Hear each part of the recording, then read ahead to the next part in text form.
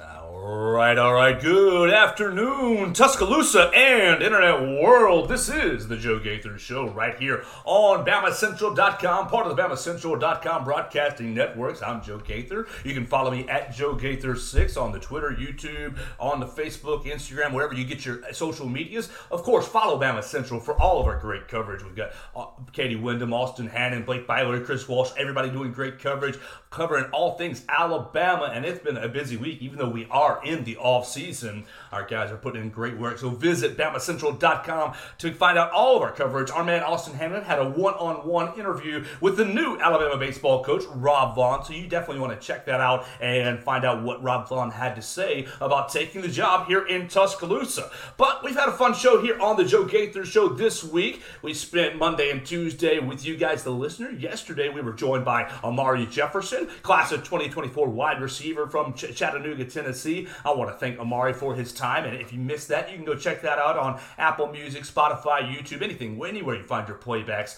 or on BamaCentral.com. Today, we're joined by a special guest, my friend Christian Miller. Christian Miller, former Alabama Crimson Tide football player, linebacker for the Carolina Panthers. You hear him now on Crimson Tide Sports Network doing all kinds of great work covering Alabama, and you can hear him on Tide 100.9 on the Miller's Edge from 11 to 12 with his father, Corey Miller. Christian, thank you so much for carving out some time. I know you just did an hour of content. How are you doing? How are you doing today, sir? I'm great, man. What's going on, Joe? Long time no see. Absolutely. I like the setup. I dig the setup. Is that what you guys have been doing each and every day? Are y'all on YouTube as well? Yeah. So first and foremost, thanks for having me on, man. I appreciate it. And I love it. yeah, man. So yeah, we're focused on our live show on Tide, which is 11 a.m. Central Time, Tide 100.9. But we also do have the YouTube channel set up where we don't really go live as much now that we're on Tide, but I'm pumping out content frequently on there. So cutting up interviews that we have on the show and then putting highlights from the show on there. But I think we might do like a little Miller's Edge extra on there at some point. But yeah, man.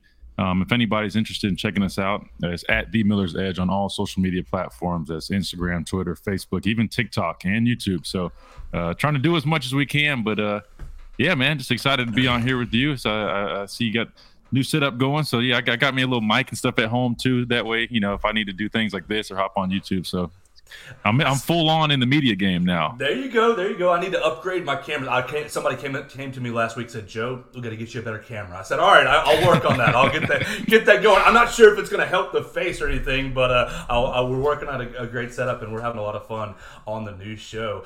Dude, make sure you go follow Christian and Corey. They are doing great. I was driving around earlier today. Y'all had Brad Crawford on earlier talking about schedules and all kinds of things. It's been it may be the off season, but it's still very, very busy. I was told, though, to start this interview off by asking you about my old friend, Jeff in Tennessee. For people who don't know, Christian and his father took over my time slot on Tide 100.9, and there was a frequent caller. He lives in Tennessee. He's a Kentucky fan, and he just likes to call in and poke bears, stirs things up. That's all he tries to do. So you created that monster. Oh, no. He called Jacob Harrison's show, the 11 o'clock slot before me. Is it just that time slot, or does he call other shows? Yes. No. And he called Travis Ryer in the 11 o'clock time slot before Jacob. No, it's just been, I guess it's 11:15. I got to call Tuscaloosa and let them know that, they ain't bleep or anything. I don't know. Well, here's the thing, man. And our emphasis on having callers is what we pride ourselves on, trying to get people involved. So we welcome it, even with some of his very hot takes. But the only issue is, again, and Julian is saying it now, the potty mouth, you can't cross the line, right? And that's our biggest thing. And we don't have a problem with you disagreeing with us. That's what makes the conversation.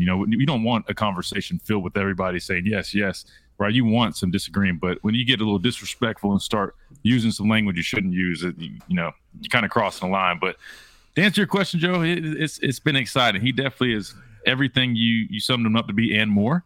But hey, that's part of it. We have fun with it, and we're just glad to be on there with that platform. Well, I'm very glad that you are here, and I know you guys are taking off on Tide 100.9. I get great people text me all the time. Man, that Corey and Christian, they're doing great. I said, yes, they are, and I'm very happy about that. Christian, I thought about you thought about you this summer a couple of weeks ago when some news hit. With Tony Mitchell. Tony Mitchell is basically, I'm bringing you on here to talk all things Alabama football. You already know that. We're telling the listener. Tony Mitchell, 5-star safety, got himself into trouble over spring break, is a freshman, and obviously is now, 3 years of probation, and he's in trouble. He's in the Coach Saban doghouse.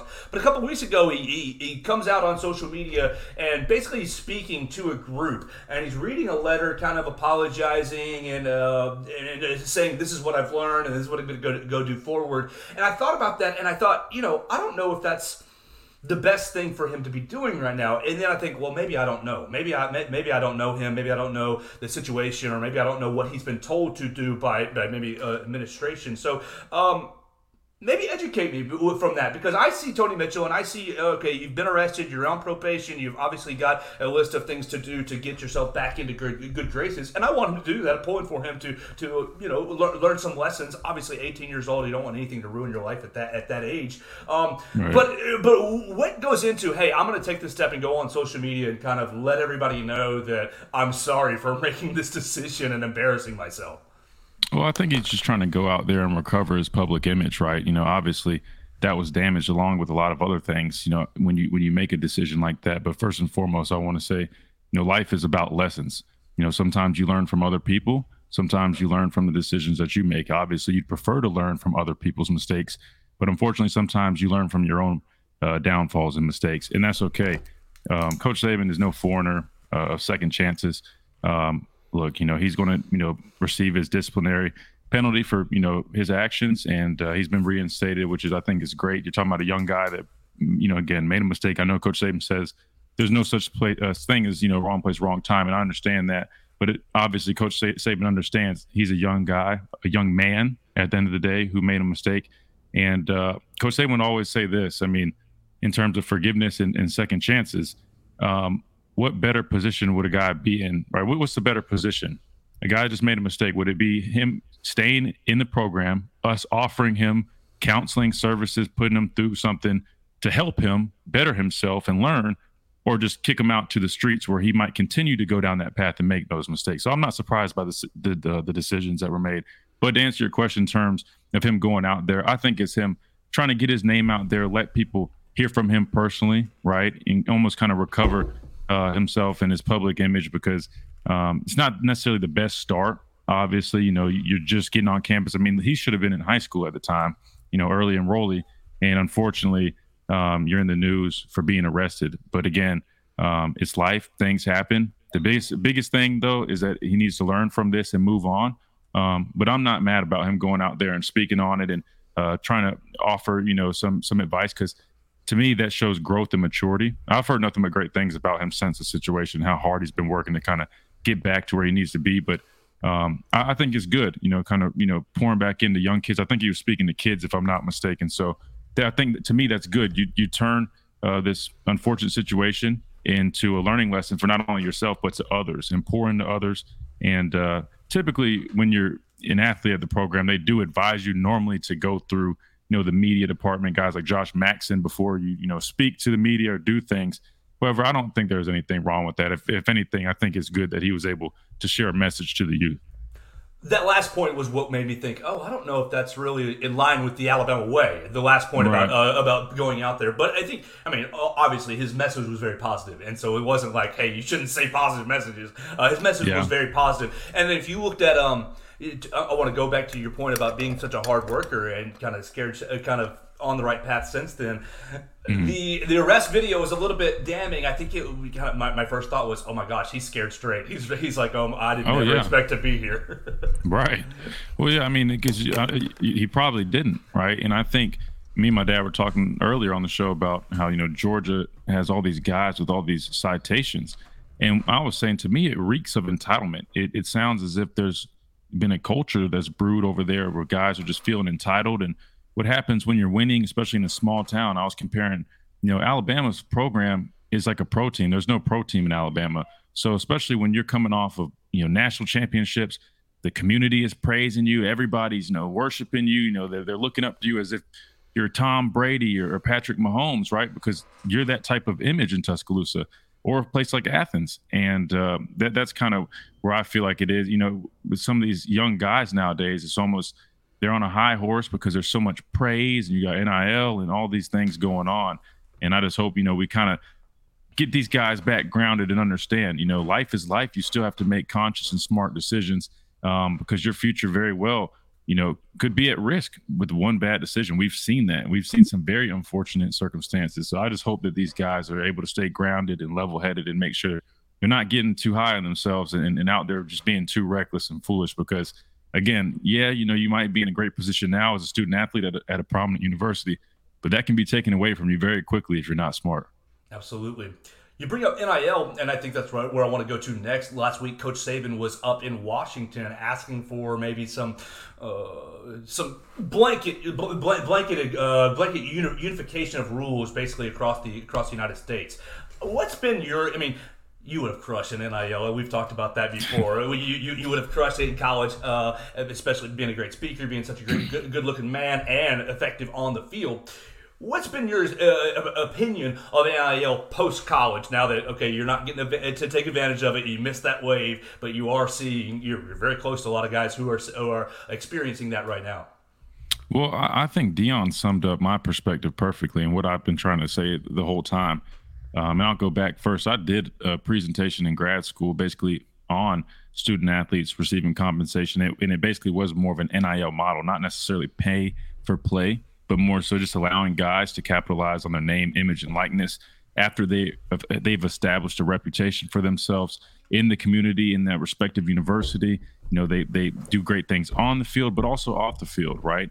If a company or business or brand wants to work with you because they see something in you, they like you as a representative of their brand or their company, I think you should be able to do that. You should be able to sign autographs. I think that's fair.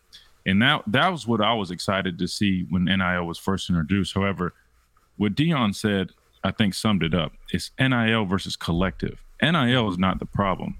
NIL is what I just described. Is, again, companies wanting to work with you for your name, image, and likeness for the things that you've done on the field, but also off the field, those relationships you've built and established.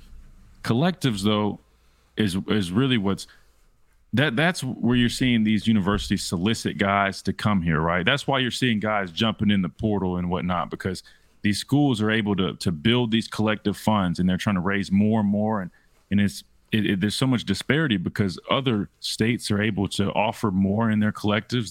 They're allowing universities to take money, from TV deals and media deals and pour that into these collectives. So I don't like how there's disparity where, schools in California might be able to offer a $75,000 collective fund annually versus, Georgia and Alabama, they can only offer 35 or 40. But in terms of just my overall perspective, I was talking to a guy, that plays college football. And he was saying how he brings in a few grand a month, even a little more. And he was saying how he's like, man, I wish I can, I can't wait till I'm able to even make even more. And that way I don't feel like I'm just kind of, getting by. And I'm like, getting by? I'm like, dude, do you know how much I made my freshman year in 2014 when I lived in the dorm? $125 a month. I said I drove an F-150 with like a 5.3 or 5.7 liter motor, whatever it was, a 5.0. I can't remember what motor was in there, but in a lift kit on there. I said $125 didn't even pay for my gas for the month. You know what I mean? I was like, I was able to figure it out. And I was talking to somebody recently, and I told him, look, I was so smart with my money when I was here. We didn't even have NIL or anything like that, but I was able to maximize my off-campus stipend, spend as little as possible, the Pell Grants, all those different things. And I was able to leave college with thousands of dollars saved up. So I'm like, you're telling me y'all make, $4,000, $5,000, $6,000, $7,000 a month and y'all are just getting by? What are y'all spending it on?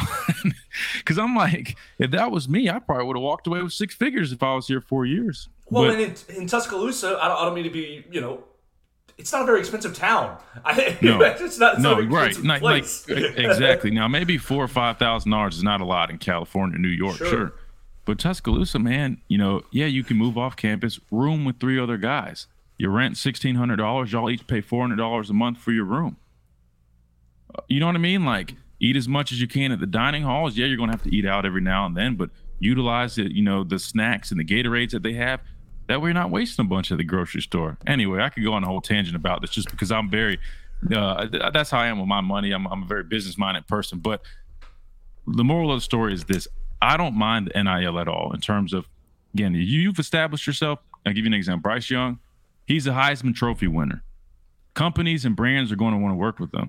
Now, unfortunately, there's only going to be a handful of guys on each of these teams that actually really are going to be making actual money from NIL. But it is what it is. If you want to make more money, play better, or make a name for yourself.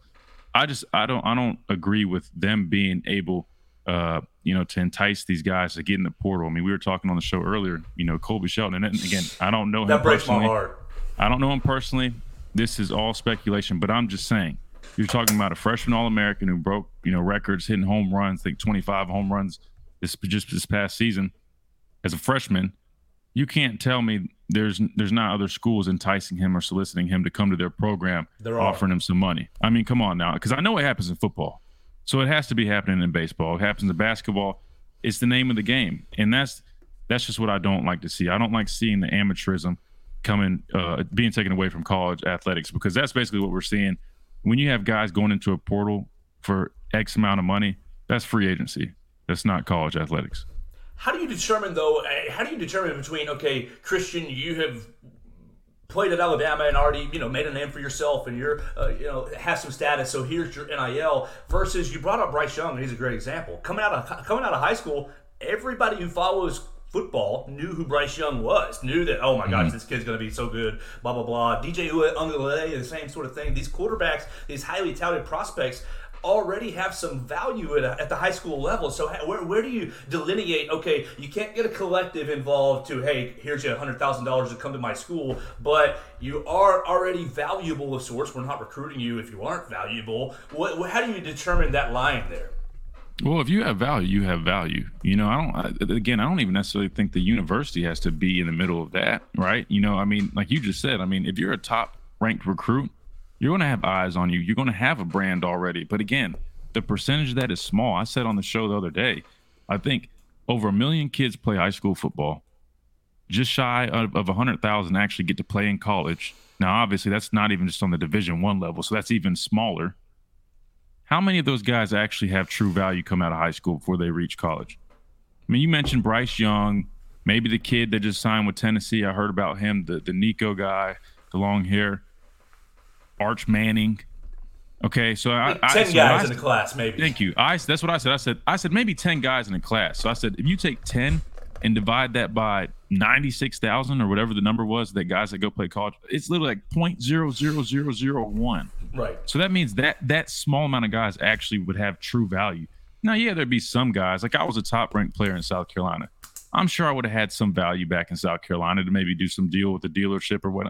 Yeah, sure, but the value that these guys are like demanding, and again, this is no disrespect to any of these services that have these value generators, but there's no way of really determining a true value, because at the end of the day, they're just it's a system. You'll never know unless you really speak to these brands and businesses.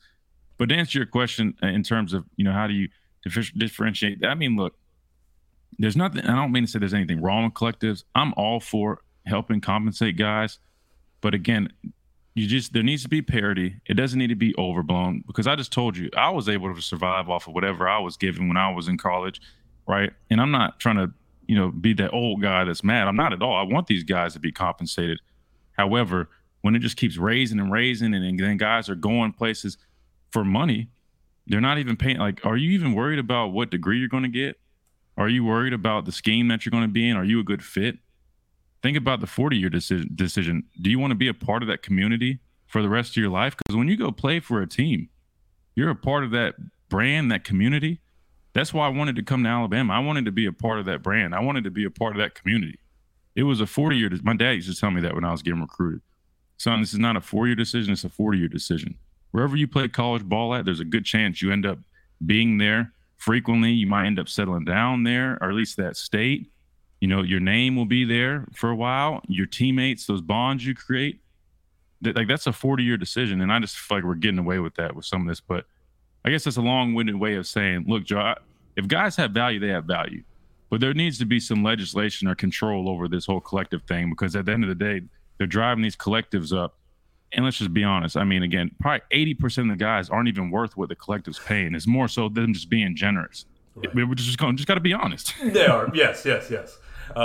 Last question on NIL, and this is more a specific situation. EA Sports coming out with their new game, offering $500 to players to participate. You've seen mixed reviews. Our man Malachi Moore says, "Ain't no way I'm backing out. I'm getting my $500 and I'm getting in the game." Christian, That's the move, right? Just give me my $500, take the picture, and get me in the game.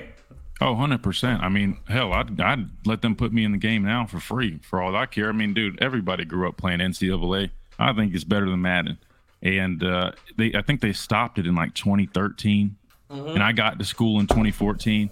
So I really was like, are you kidding me? So like the year I get here, y'all take it away.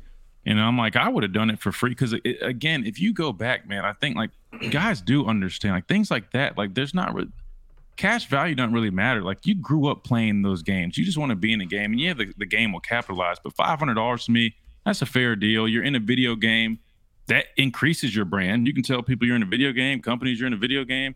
So, yeah, I'm taking that $500. I'm being that game. I mean, I remember seeing myself on Madden for the first time. And I thought it was the coolest thing. I'm like, I'm finally on a video game without having to create myself. That's cool. Well, I mean, you think back, what, NCAA 05, 06, 07? Man, like, Vince Young was already Vince Young, but these brands just carry on. Oh, Taylor Mays played safety at USC. His character on NCAA was insane. So, like, these guys, in my opinion, they'd be very silly to pass up because you remember they don't need you to make the game. They can make linebacker 47. Yeah, that's what I was about to say. They'll just generate a guy like they started doing or that they were doing anyway. So yeah, I mean, dude, just take the $500 and be on a video game. I mean, again, especially with these collectives and other things, man, you got other money. Just take the money. All right, let's talk Bama football. Let's get back on the field real quick, and I really appreciate your time. We're talking to Christian Miller, former Alabama linebacker, Carolina Panthers linebacker. You hear him on Crimson Tide Sports Network and on the Miller's Edge on Tide 100.9 from 11 to 12 every weekday. Tell me about Kevin Steele. Kevin Steele comes in. Everybody's looking for a new replacement on Pete Golding. Pete Golding, frat boy. Everybody, has their opinions about Pete Golding. That aside, we're bringing in a new defensive coordinator, and people are talking discipline, people are talking tackling, people are talking fundamentals. What have you seen, or what do you know about Kevin Steele? Are you excited about what he's going to bring to this 23 defense? Yeah, I am, man. I got to know him really well when I was being recruited. He actually took over my recruitment after Chris Rump, who was a former defense line coach here at Alabama. He had left. I think he actually left to go to Texas. But he left. Kevin Steele took over. Kevin Steele is a South Carolina native. He's from Dillon, South Carolina. So I got to know him well. Then I was with him in 2014. I was the outside linebackers, but he was inside linebackers coach. But I still was around him a good bit. And here's what I'll tell you about him. He's a hard-nosed, old-school football coach. He emphasizes physical and aggressive, units on defense. So again, like you said, the fundamentals. Squaring up, tackling, eyes up. Driving through contact, again, things you hear from all coaches, but he's going to drill on those things, right?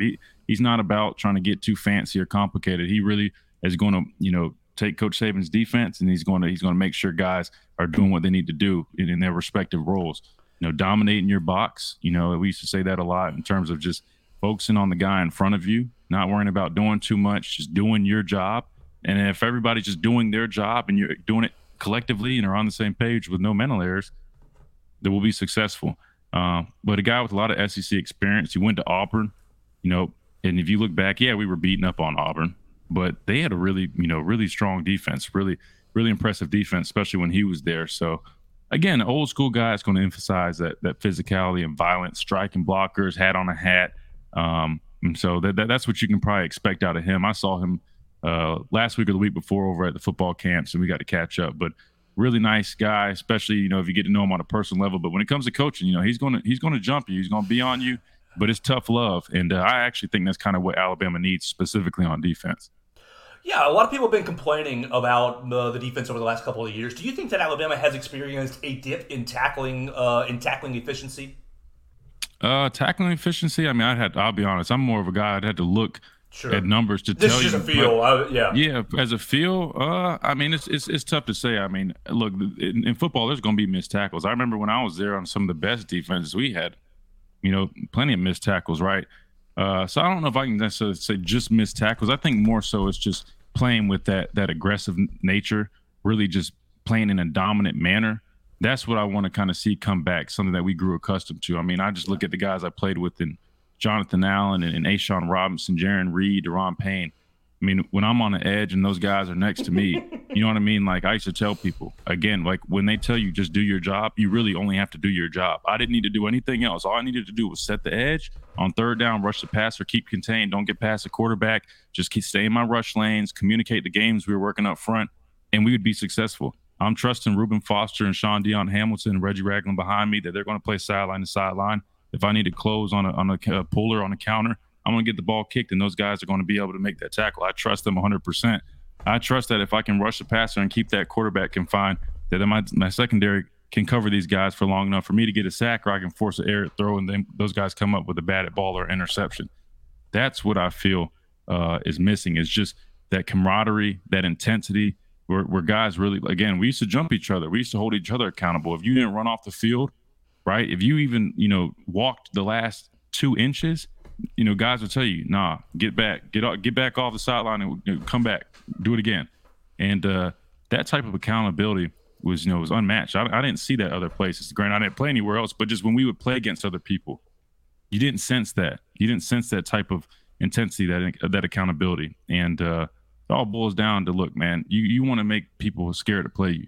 And I feel like just now we've kind of lost that a little bit, that factor of, when Bama comes on the field, the other team is already intimidated. We used to beat teams before we even before the first snap, because we get off the bus and you can just sense the fear in other guys. You could sense the intimidation, and so I think we just kind of got to get back to that. At least defensively, we really need to get back to that intensity. Striking guys, playing on the other line of scrimmage, doing your job, winning your box, and playing for 60 minutes, finishing football games. Because if you look back, those 2 losses, Tennessee and LSU were all last-second losses, right? Very well could have been wins. And there's a couple other games that were wins, but they were close. And so, again, playing with intensity, physicality, and violence, and finishing, playing 60 minutes in the game. All right, let's keep going on the defense real quick. You've lost Will Anderson, you've lost Henry To'oTo'o, and you've lost Jordan Battle, 3 leaders at every level of the defense. What is it like to replace? What is it like going into a year to replace those leaders? You're obviously you're having Chris Braswell, Dallas Turner on the edge to kind of maybe step into the Will Anderson role. You see Deontay Lawson going to play inside linebacker, and Malachi Moore is experienced safety. What does it mean, or how does a leader really kind of evolve or step forward from a defense when, we have a leadership void, somebody has to step up? What goes into Jimmy's going to step up, Johnny's going to step up, Billy's going to step up and be the leader? What goes into that as a group? You just got to search yourself. I mean, I stepped up into a leadership role my senior year, and, we had guys leaving the year prior, Rashawn Evans, Sean Dion Hamilton, Anthony Averett. I mean, a ton of guys leaving, right? But again, you just have to assert yourself and step up. Some guys lead differently. I always have been more of a lead by example guy. I'm more of a humble kind of, even keel kind of guy. But what I learned was I needed to alter my leadership style. So I became more of a vocal leader because that's what the team needed. We needed more vocal leaders, and I needed to step up. So how difficult was that for you to change a little bit? Oh, it's tough just because it's not something you're necessarily naturally, again, I'm not naturally necessarily that vocal guy because I'm more of a kind of like, I'll pick you up, I'll support you, whatever, but I'm leading by example. I'm more of a, I'll talk to you one-on-one. I'm with you. You need anything from me, man, you know where to find me. I'm like that big brother type of leader. But, but again, everybody's different. And again, with our program, you need vocal guys. And I felt that was lacking. And even though that wasn't necessarily me, I knew somebody needed to step up, so I took it upon myself. We'd have our players-only meetings, which we've been doing for years. We didn't have too many guys speaking. I know I do media now, but I'll tell you right now, public speaking is something that is tough for me. At least it used to be. I'm a lot better at it now. Not necessarily not better, but I'm a lot more comfortable doing it now. But back then in school, when I was in college and stuff, you can ask anybody. You couldn't pay me to go give a presentation. I hate speaking in front of people. Hated it. But I had to do it because somebody had to step up. So you have to get comfortable being uncomfortable. I didn't necessarily want to, jump on a guy's back, but I had to learn to just do it because, again, that might have been his style. Me leading by example wasn't doing it. It wasn't getting it done. So sometimes you have to step up into those roles, and that was something that I did, and ultimately was voted a team captain. And I appreciate those guys voting me that. But yeah, you just got to be comfortable being uncomfortable. And at the bottom line is this, man: guys are going to follow the guys that are doing the right thing and they're having success. So it also helps, if you're a proven guy. And I'm not saying you can't lead if you're not, but obviously, you know what I mean? It's easier to follow guys that are, having success. They're going out and doing it day in and day out because obviously they're doing something right. So you're going to want to be like them. So I think you need to have your best players able to step up into that role. And they might not be comfortable yelling at somebody or being a leader or holding somebody accountable, but you just have to do it because that's what's necessary in order to be successful. Christian, a lot of pundits, a lot of preseason polls, and everybody, looking at the 2023 season has Alabama as kind of the outside looking in, winning a national championship. It's ranked 7th or 8th, and a lot of people have LSU, leading the West and everything. Do you think that that's exactly where Nick Saban and the Alabama team really likes it? Because look, the last few years, Alabama's going to be number one, Alabama, the national champs. I don't know. I think Alabama performs best when it's like, all right, y'all counting us out, watch what we do. How do you feel about that dynamic going into the year? Well, I'll be honest, man. Speaking for Coach Saban, I don't think he cares one way or another. I mean, I think in the back of his head, he probably feels disrespected. But just like you saw when he was on that cast and what's the guy's name from Georgia? David Pollock.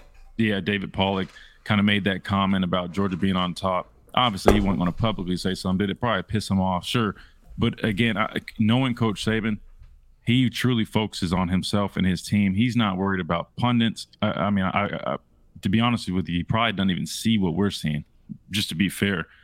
So from his perspective, I don't think he cares one way or another. His primary focus is getting the best guys on the field that gives the team the best chance to be successful and win football games. As a team, we see that. We're younger. We have social media. And I remember seeing stuff. And you're right. We did respond. I remember, Cochran used to do a good job of almost kind of feeding us that, Coach Saban calls it rat poison, but we would see in the weight room, Coach Cochran would print, tweets out or a quote from a guy from another team saying something that week we're playing them. And so, yeah, that does give you some motivation. But at the end of the day, I think what Alabama needs to do is basically take Coach Saban's approach. I wouldn't, to me, after coming off of last year, you're not making the playoffs and having those, those heartbreaking losses. That's all the motivation I need. If you need motivation from these pundits, these people in the media, even though I know I do it now, but I hate to say this, but these people that are just talking, then to me, then your priorities are messed up. Because to me, if I was on that team last year, that's all the motivation I need. I don't need to read or see or hear anything else.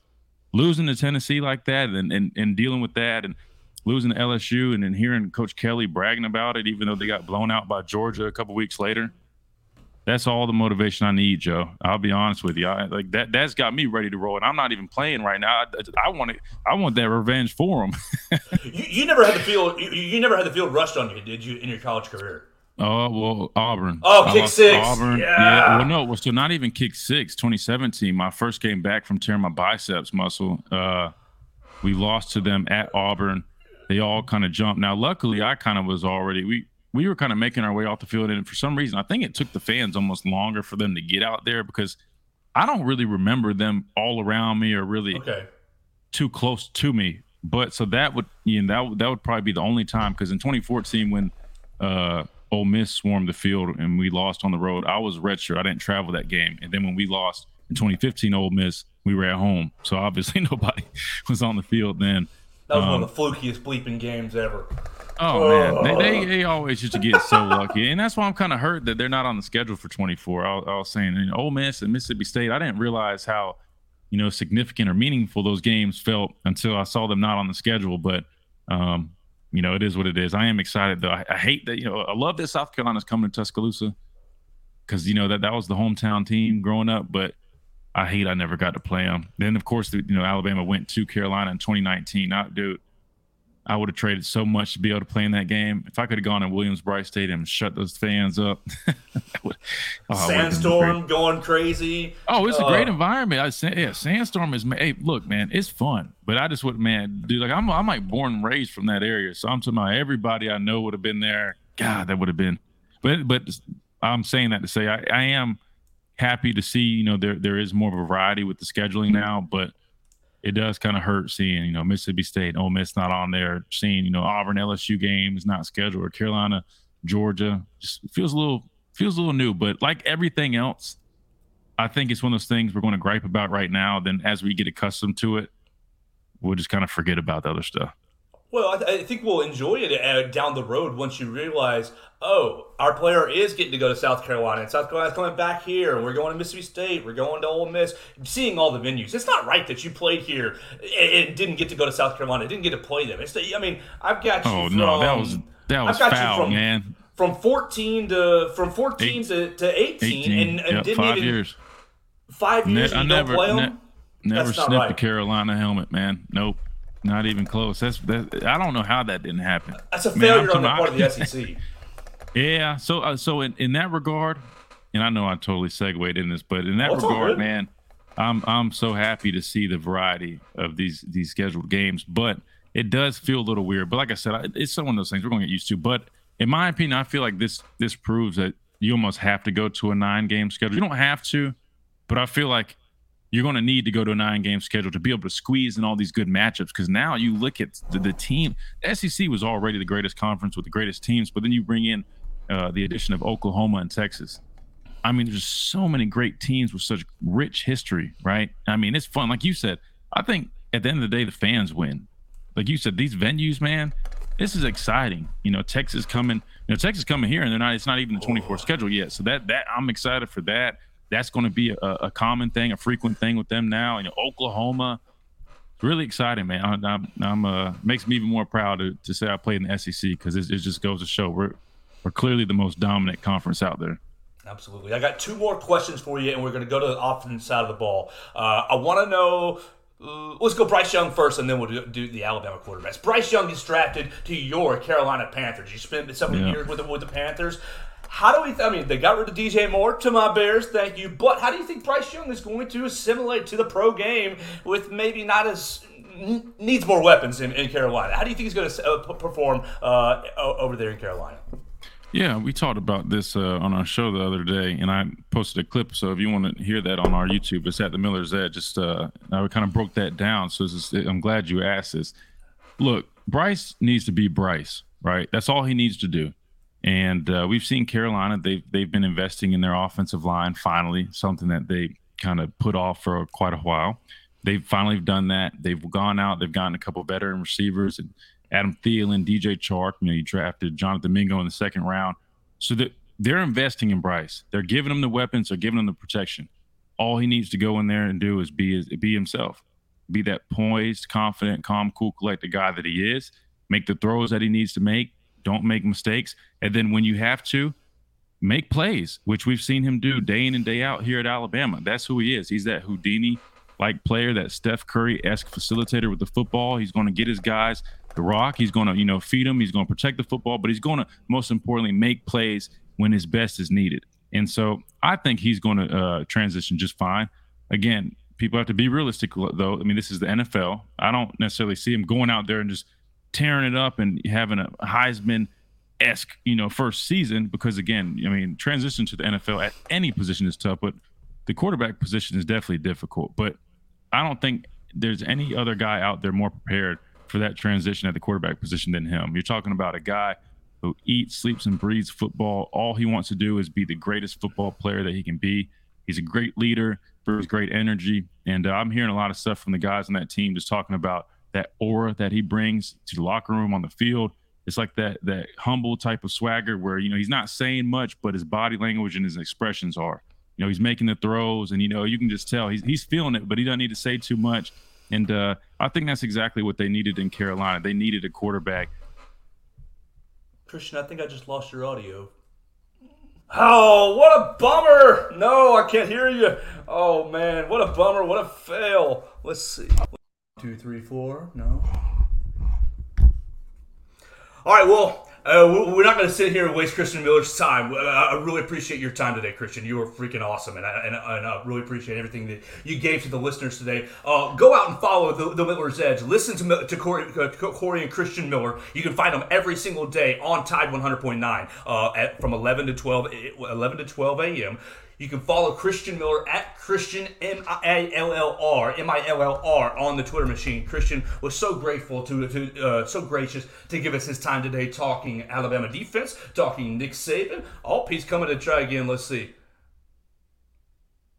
No, it's okay. I can't hear you. It's all right. Oh, it's all right. I appreciate your time. Go follow Christian Miller at Christian Millr on the Twitter machine, and you can find him on the Miller's Edge each and every weekday on Tide 100.9. I appreciate Christian Miller. Let's go and finish the show with just a little bit of topics on the SEC schedule. Christian basically set up how he likes a lot of the mix-ups, and we did an instant analysis last night on BamaCentral.com, and I think it's awesome. I'm really looking forward to the schedule. Now, yes, Christian outlines we're not going to have Mississippi State or Ole Miss this year. Oh my gosh, first time since 1947 that you're not going to have Mississippi State on the schedule. That is going to be very strange. It'll be strange to not have Ole Miss, but in order to rotate the schedule through, you got to get rid of some. So Alabama removes Ole Miss, Mississippi State, and Arkansas from its schedule. Not Alabama, the SEC, on behalf of Alabama. And so you're playing, look, our traditional rivals. You got to play Auburn, you got to play Tennessee, and you're playing LSU.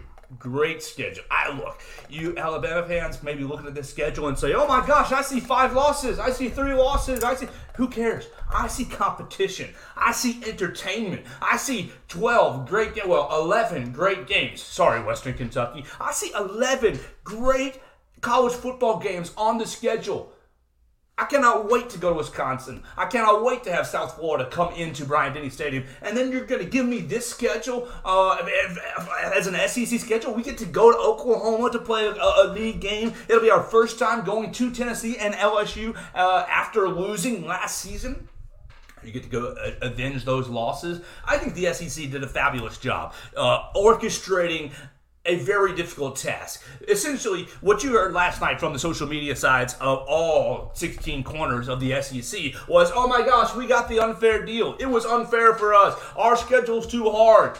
Look, if you heard that 16 times, don't you think the SEC did a good job? Because Alabama fans are saying, you gave us Tennessee, LSU, and Auburn, and Georgia and Oklahoma. How unfair. All right. Well, you go over to Georgia's side. They got Tennessee, Florida, Alabama, and Texas? Come on now.